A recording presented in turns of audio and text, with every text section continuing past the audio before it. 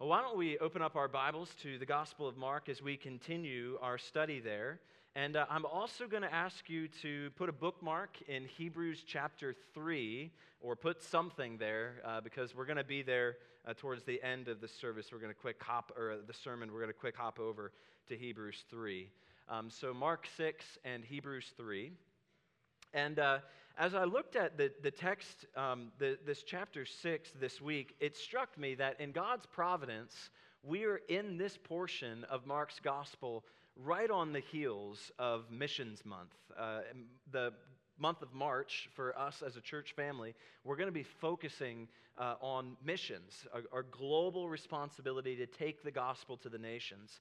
And it just struck me that we need to slow down in chapter 6 for the next 3 weeks, because I think Jesus has a lot for us in these verses about what he wants us to be on mission. If you just take a look at verses 1 through 6, for instance, this morning, we're going to be asked of the Lord, are you willing to take the gospel next door? Jesus takes the gospel to his hometown. Take a look at verses 7 through 13. Next week, Lord willing, we'll look at how Jesus is going to send the disciples out to go spread the gospel other places. And we're asked the question, are you willing to take the gospel anywhere that Jesus sends you? And then, Lord willing, 3 weeks from now, we'll look at verses 14 through 29 at the death of John the Baptist, and we'll ask the question, are you willing to pay the ultimate price for the gospel? So this morning, we're going to take a look at verses 1 through 6, and really the question that's going to be asked is, are you willing to take the gospel next door? And if you are, what kind of Christian, what kind of church do we need to be if we're going to be successful in doing that? So let me read this text for us, and then we'll dive in. Mark chapter 6, verses 1 through 6. He, Jesus, went away from there and came to his hometown, and his disciples followed him. And on the Sabbath, he began to teach in the synagogue. And many who heard him were astonished, saying, where did this man get these things? What is the wisdom given to him? How are such mighty works done by his hands? Is not this the carpenter, the son of Mary, and brother of James and Joseph and Judas and Simon? And are not his sisters here with us? And they took offense at him. And Jesus said to them, a prophet is not without honor, except in his hometown, and among his relatives, and in his own household. And he could do no mighty work there, except that he laid his hands on a few sick people and healed them. And he marveled because of their unbelief. Father, as we look at these verses, we pray for soft hearts and clear minds. We pray in Jesus' name. Amen. Well, Dorothy and the Wizard of Oz, she clicked her heels together, and what did she say? There's no place like home, there's no place like home, there's no place like home. Perry Como, at Christmas time, he sings There's No Place Like Home for the holidays. John Denver sang, hey, it's good to be back home again. And even Frank Sinatra once sang, it's very nice to go traveling to Paris, London, and Rome, but it's oh so nice to come back home. We love to go back home. Home is a place that is so great to go back to. I love when I get to go back down into the southern end and be among my childhood home where so many memories are kept, so many dear friends and family down in the southern end. We love to go back home.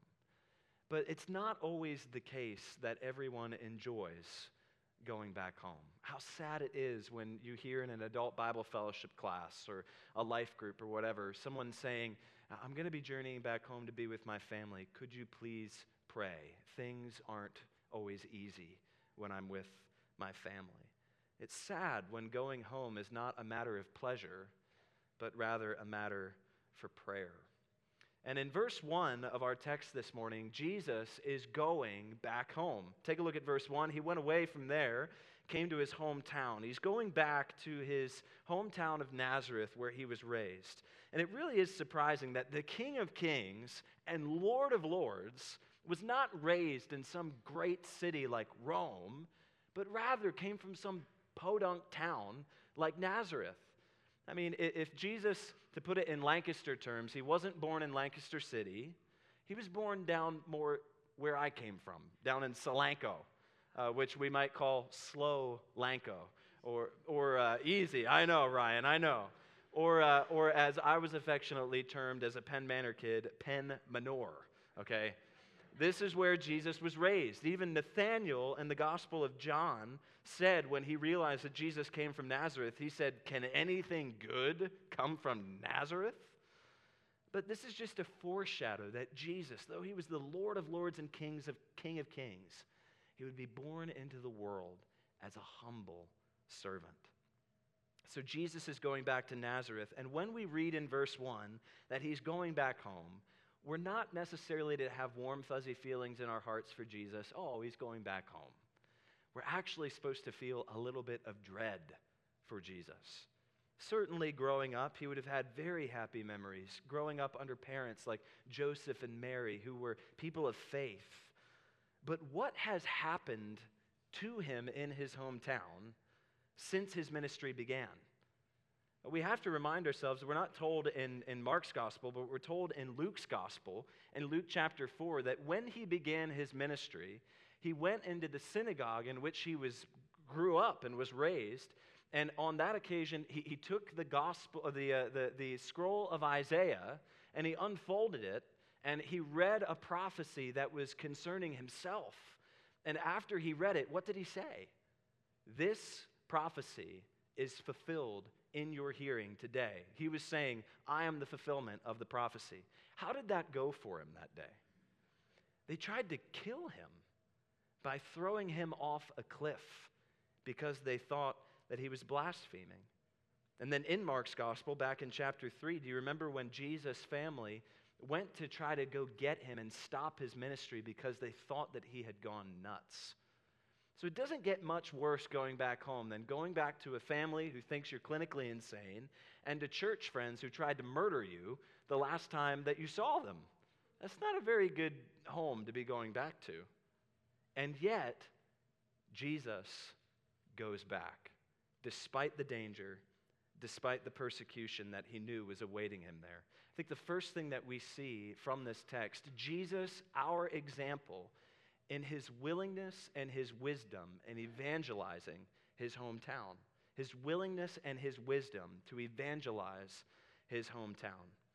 Behind verse 1, when he's going to his hometown, we see Jesus' missional spirit, that he wanted to take the gospel to those who were arguably the hardest and most difficult for him to reach. He had a love and a concern for the ones that he was closest to and most familiar with, that they would hear the gospel and that they would believe.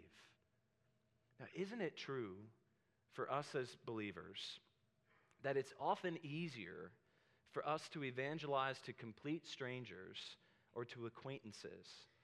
And how hard it is, so difficult it is for us to evangelize to our closest friends and our family members.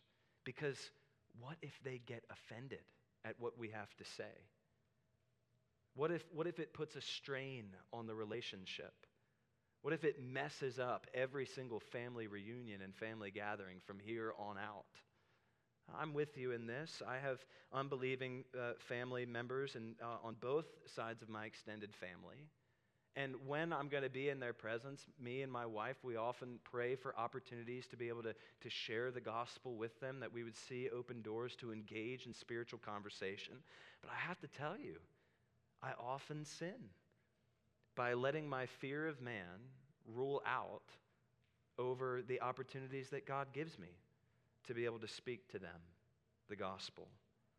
And Jesus is our great example here in verse 1 and 2 in that he does not ignore the opportunities, but he willingly goes to his hometown to spread the news. When I read this, I thought of Paul in Romans 9, verses 1 and 2, when he talks about his passion to reach his fellow Jews. He said, I have great sorrow and unceasing anguish in my heart, for I could wish that I myself were accursed and cut off from Christ for the sake of my brothers, my kinsmen. Paul's saying, I would willingly go to hell if it meant that I could reach my fellow Jews and they would come to faith in Jesus. Do we have that desire? Do we have that same burden, that same willingness that Paul and Jesus had to evangelize our hometown? Do we ever pray, Lord, give us Lancaster, or we will not be satisfied? If that is our desire, I think the second thing that we can glean from Jesus' example in verses 1 and 2 is his wisdom in how he goes about sharing the gospel with his hometown. His wisdom in how he goes about doing it. It seems like such a throwaway statement. Take a look at verse 2. This could just go right over our heads without us really thinking about the significance of this. But in verse 2 it says, on the Sabbath he began to teach in the synagogue. Now, has Jesus up to this point in the gospel been very particular about the places and times where he teaches? No.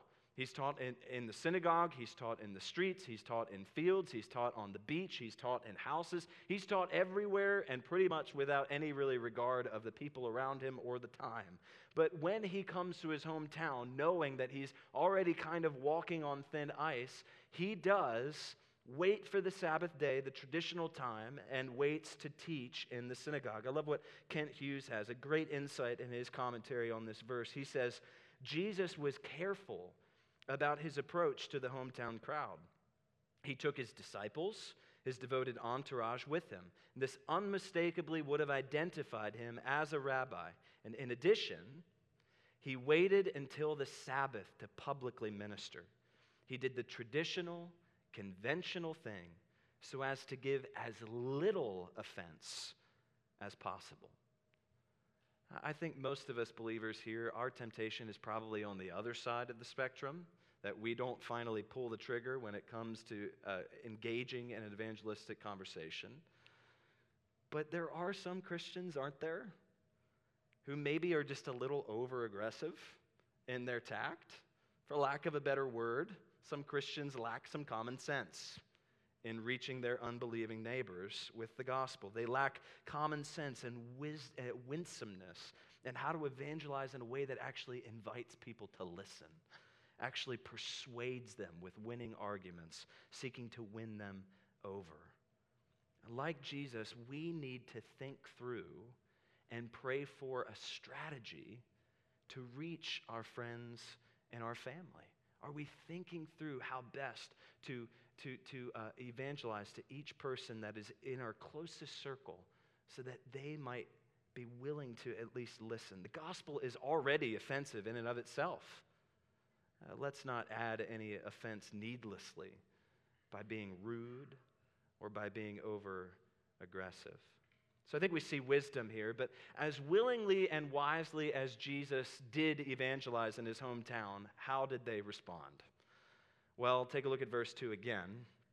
Verse 2, many who heard him were astonished. Now, this is not astonished like, woo, that was amazing.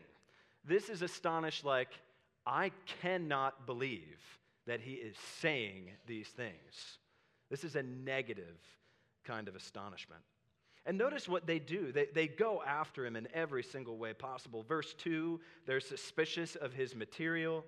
Verse 2, they say, where did this man get these things? What is the wisdom given to him? They go on to even insinuate demonic influence at work in him. Verse 2 again, how are such mighty works done by his hands? They knock him down to size, don't they? Verse 3, is not this the carpenter, the son of Mary, and brother of James and Joseph and Judas and Simon? And are not his sisters here with us? This is the kid that we watched grow up. Who does he think he is? He's just a carpenter posing as a rabbi. He has no authority to say these things. But worst of all, they attack his very integrity and his very birth. Take a look at verse 3 again. Notice they don't say, "Is not this the carpenter's son?" They say, "Is not this the carpenter, the son of Mary?" Insinuating, isn't this the kid who was just born out of wedlock because his mother was sleeping around? Isn't this the illegitimate bastard son, Jesus? We know where he came from. Who could ever claim to be a great teacher with his origins? Now, friends, if someone like me speaks things that are crazy and ridiculous, I mean, I understand. I've been with you guys for like 20-some years. Some of you have known me since I was 10 years old. I'm not surprised at all, and it's very legitimate for you to think that some of the things I say are crazy and that maybe we shouldn't put all our trust and faith in Adam Swift because my track record speaks for itself. But Jesus, for these people who watched him grow up as a perfect child, even more amazingly, as a perfect teenager, for them to see that never once did he sin,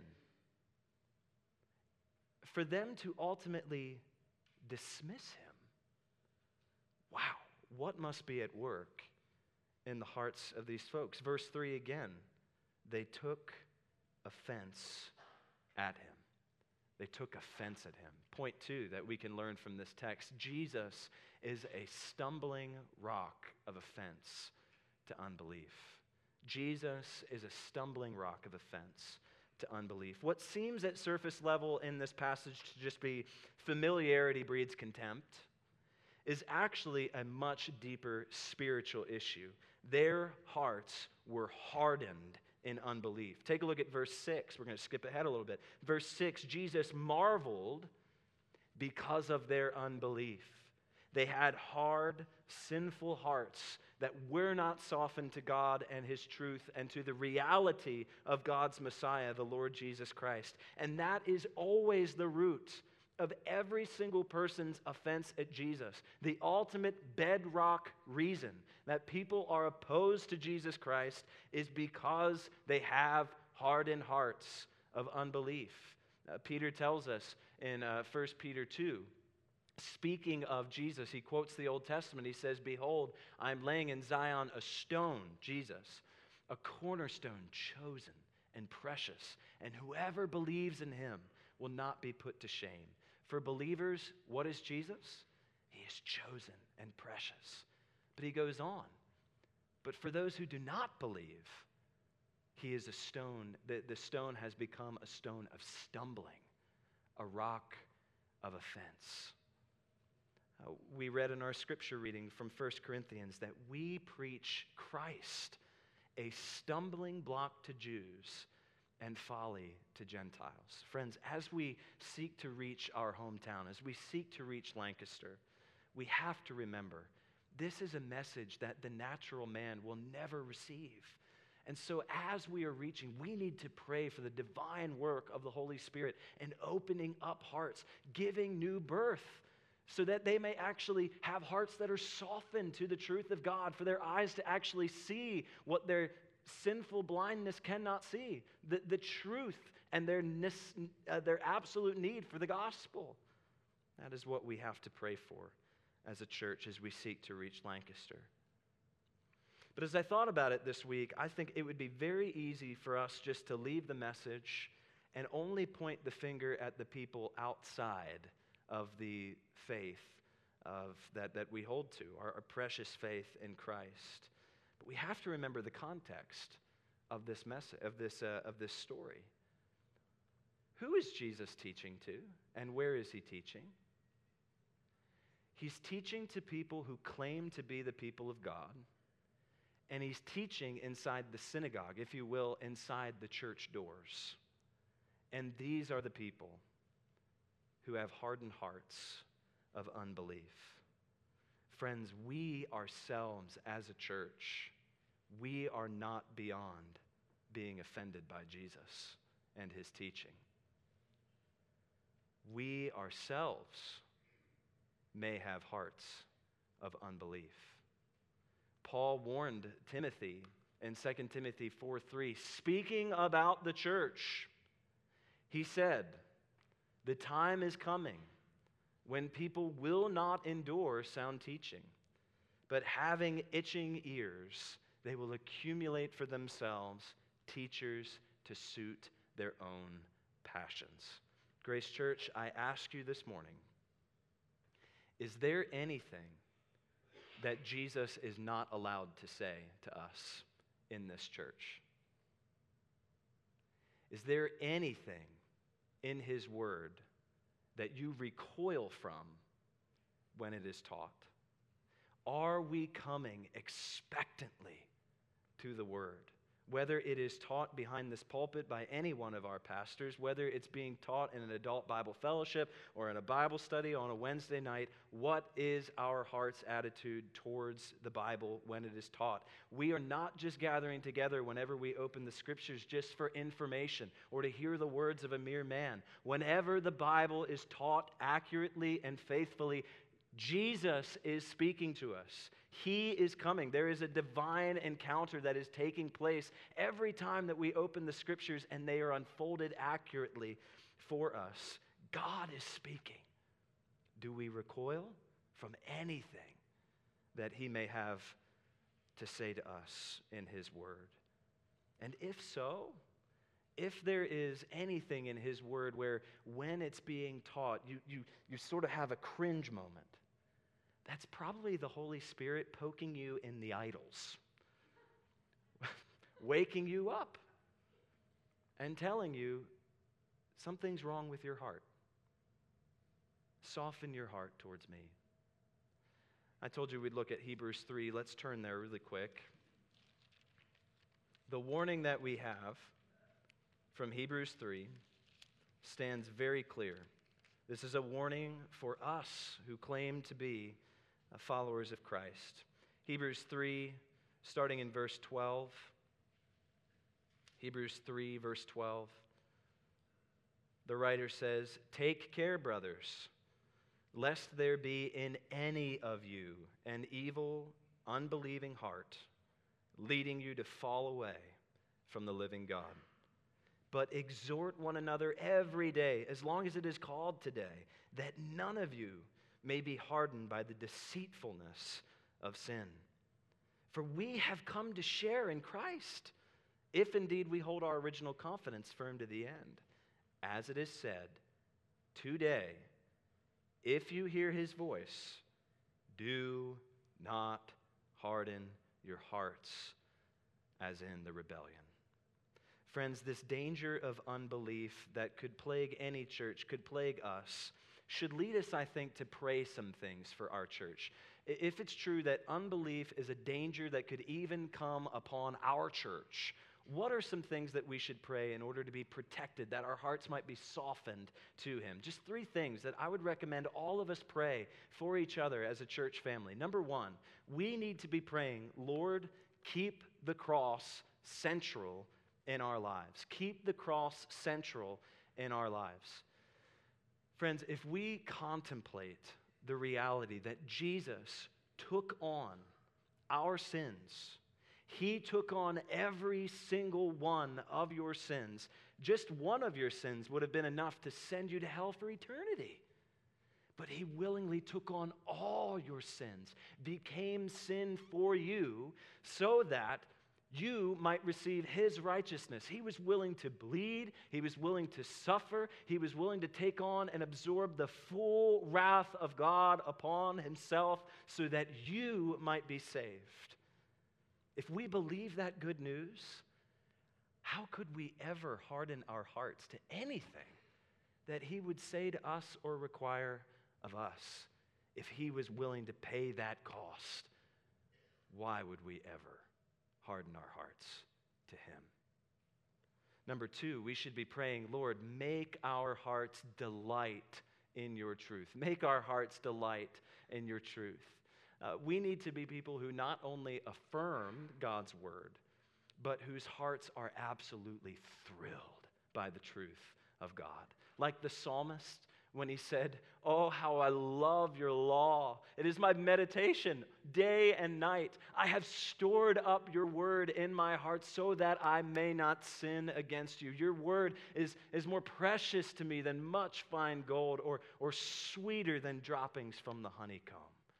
That would be our heart's desire, that it would be such a thrill for us to walk in accordance with God's truth. And thirdly, we need to pray, "Lord, make us see the subtle ways our hearts are hardened to you." Again, Hebrews 3, verse 13 says that none of you may be hardened by the deceitfulness of sin. How often sin works in such a way that we don't even recognize it's at work in our hearts. We can't even see ourselves as clearly as we might hope. Some of our sins are very obvious, but oftentimes sin is so deceptive that we don't even recognize that we are subtly walking in offense to Jesus and walking in open unbelief towards his truth. These things matter for us as a church because, thirdly, from Mark 6, Jesus will not bestow his power on hard hearts. I have, verses 5 and 6 of Mark 6 have freaked me out all week long.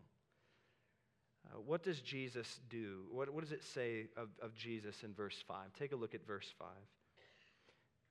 He could do no mighty work there. It wasn't that he was incapable. Obviously, we know Jesus' power cannot be stopped by anything. His power is not contingent upon us at all. It's not a matter of capability. That is a moral statement that Mark is saying. Morally, by his righteous standards, Jesus could not, he would not do a mighty work among the people of Nazareth because it would be unfitting for hard hearts to receive his mighty work among them. And then verse 6, he marveled because of their unbelief. Only two places in the gospel are we told that Jesus marvels. The first place is not in Mark, but it's a Roman centurion who came to him in faith, and he marveled at his faith. He marveled at a man who should not have had faith as a Gentile, but had it. And the second place that he marvels is here, at unbelief. He marvels at a people who should have had faith in him, and yet did not have it. Unbelief is such a grievous sin that it surprises Jesus and it repulses his power.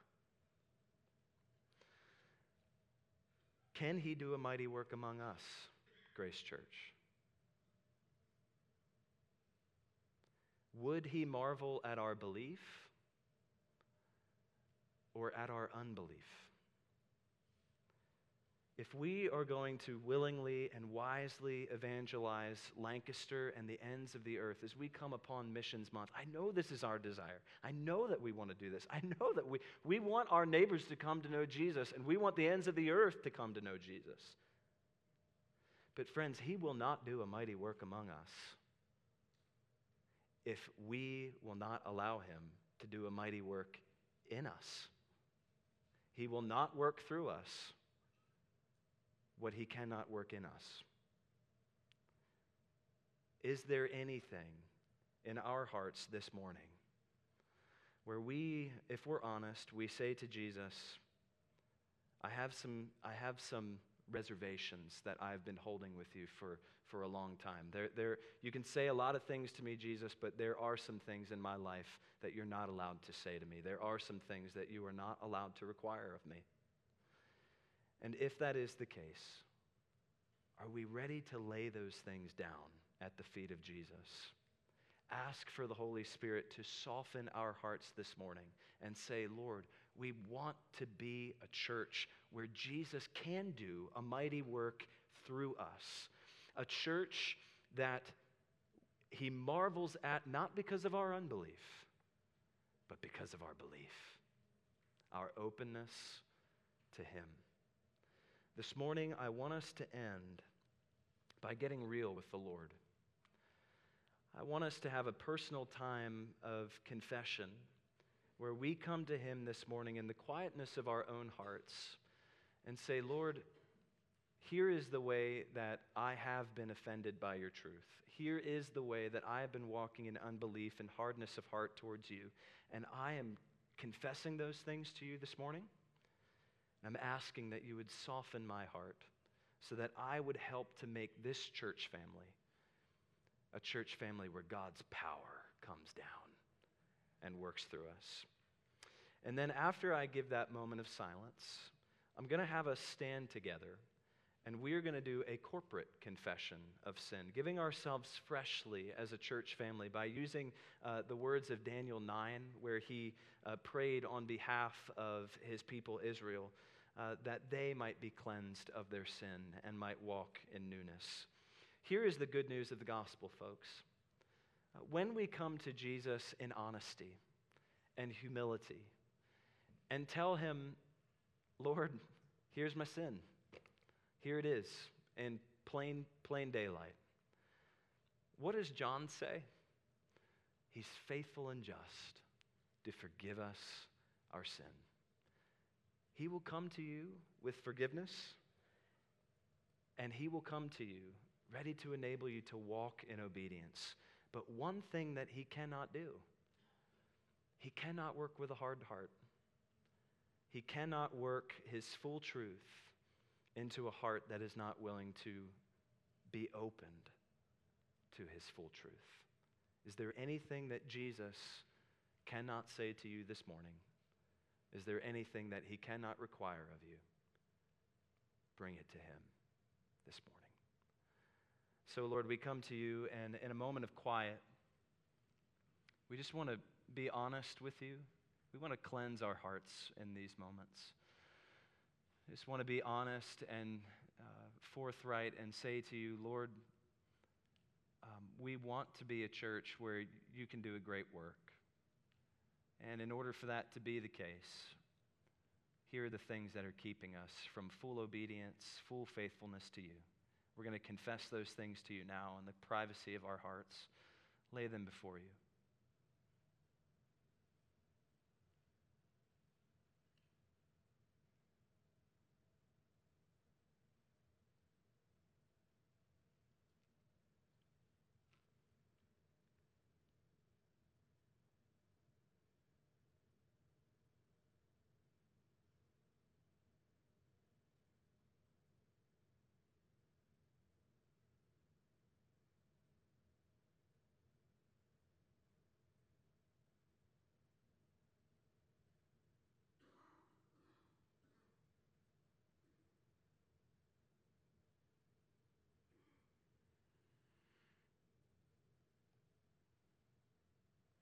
Why don't we stand together as we make the words of Daniel 9 our prayer? We'll pray this as a church family. This comes from Daniel 9. This is God's word that we're praying. Let's pray to this together. We have sinned and done wrong and acted wickedly and rebelled, turning aside from your commandments and rules. We have not listened to your prophets who spoke in your name. If we could advance. Could we advance? Thank you. To us, O Lord, belongs open shame because we have sinned against you. To the Lord our God belong mercy and forgiveness. Would you pray with me before we respond in song? Father, we are thankful that when we come to you with our sin, because of the good news of the gospel, because our sins are paid for, we have forgiveness in you. We have grace and mercy. Lord, we pray that our repentance would be proven genuine this week, that we would begin in the areas where we have been walking in disobedience to walk in obedience to your truth. Lord, increase our faith as a church family. Make us a pure church. Use us however you want, Lord. We want to be a church where a mighty power is at work, not because of anything that we do, but because We are opened to whatever you want to do in and through us. We believe you can do all things. So as we approach Missions Month, God, we pray that we would have passionate hearts to reach the ends of the earth, starting next door. Give us a willingness, give us a wisdom to know how to reach Lancaster and beyond, God, that we would be open to whatever you want for us in making your glory known among the nations.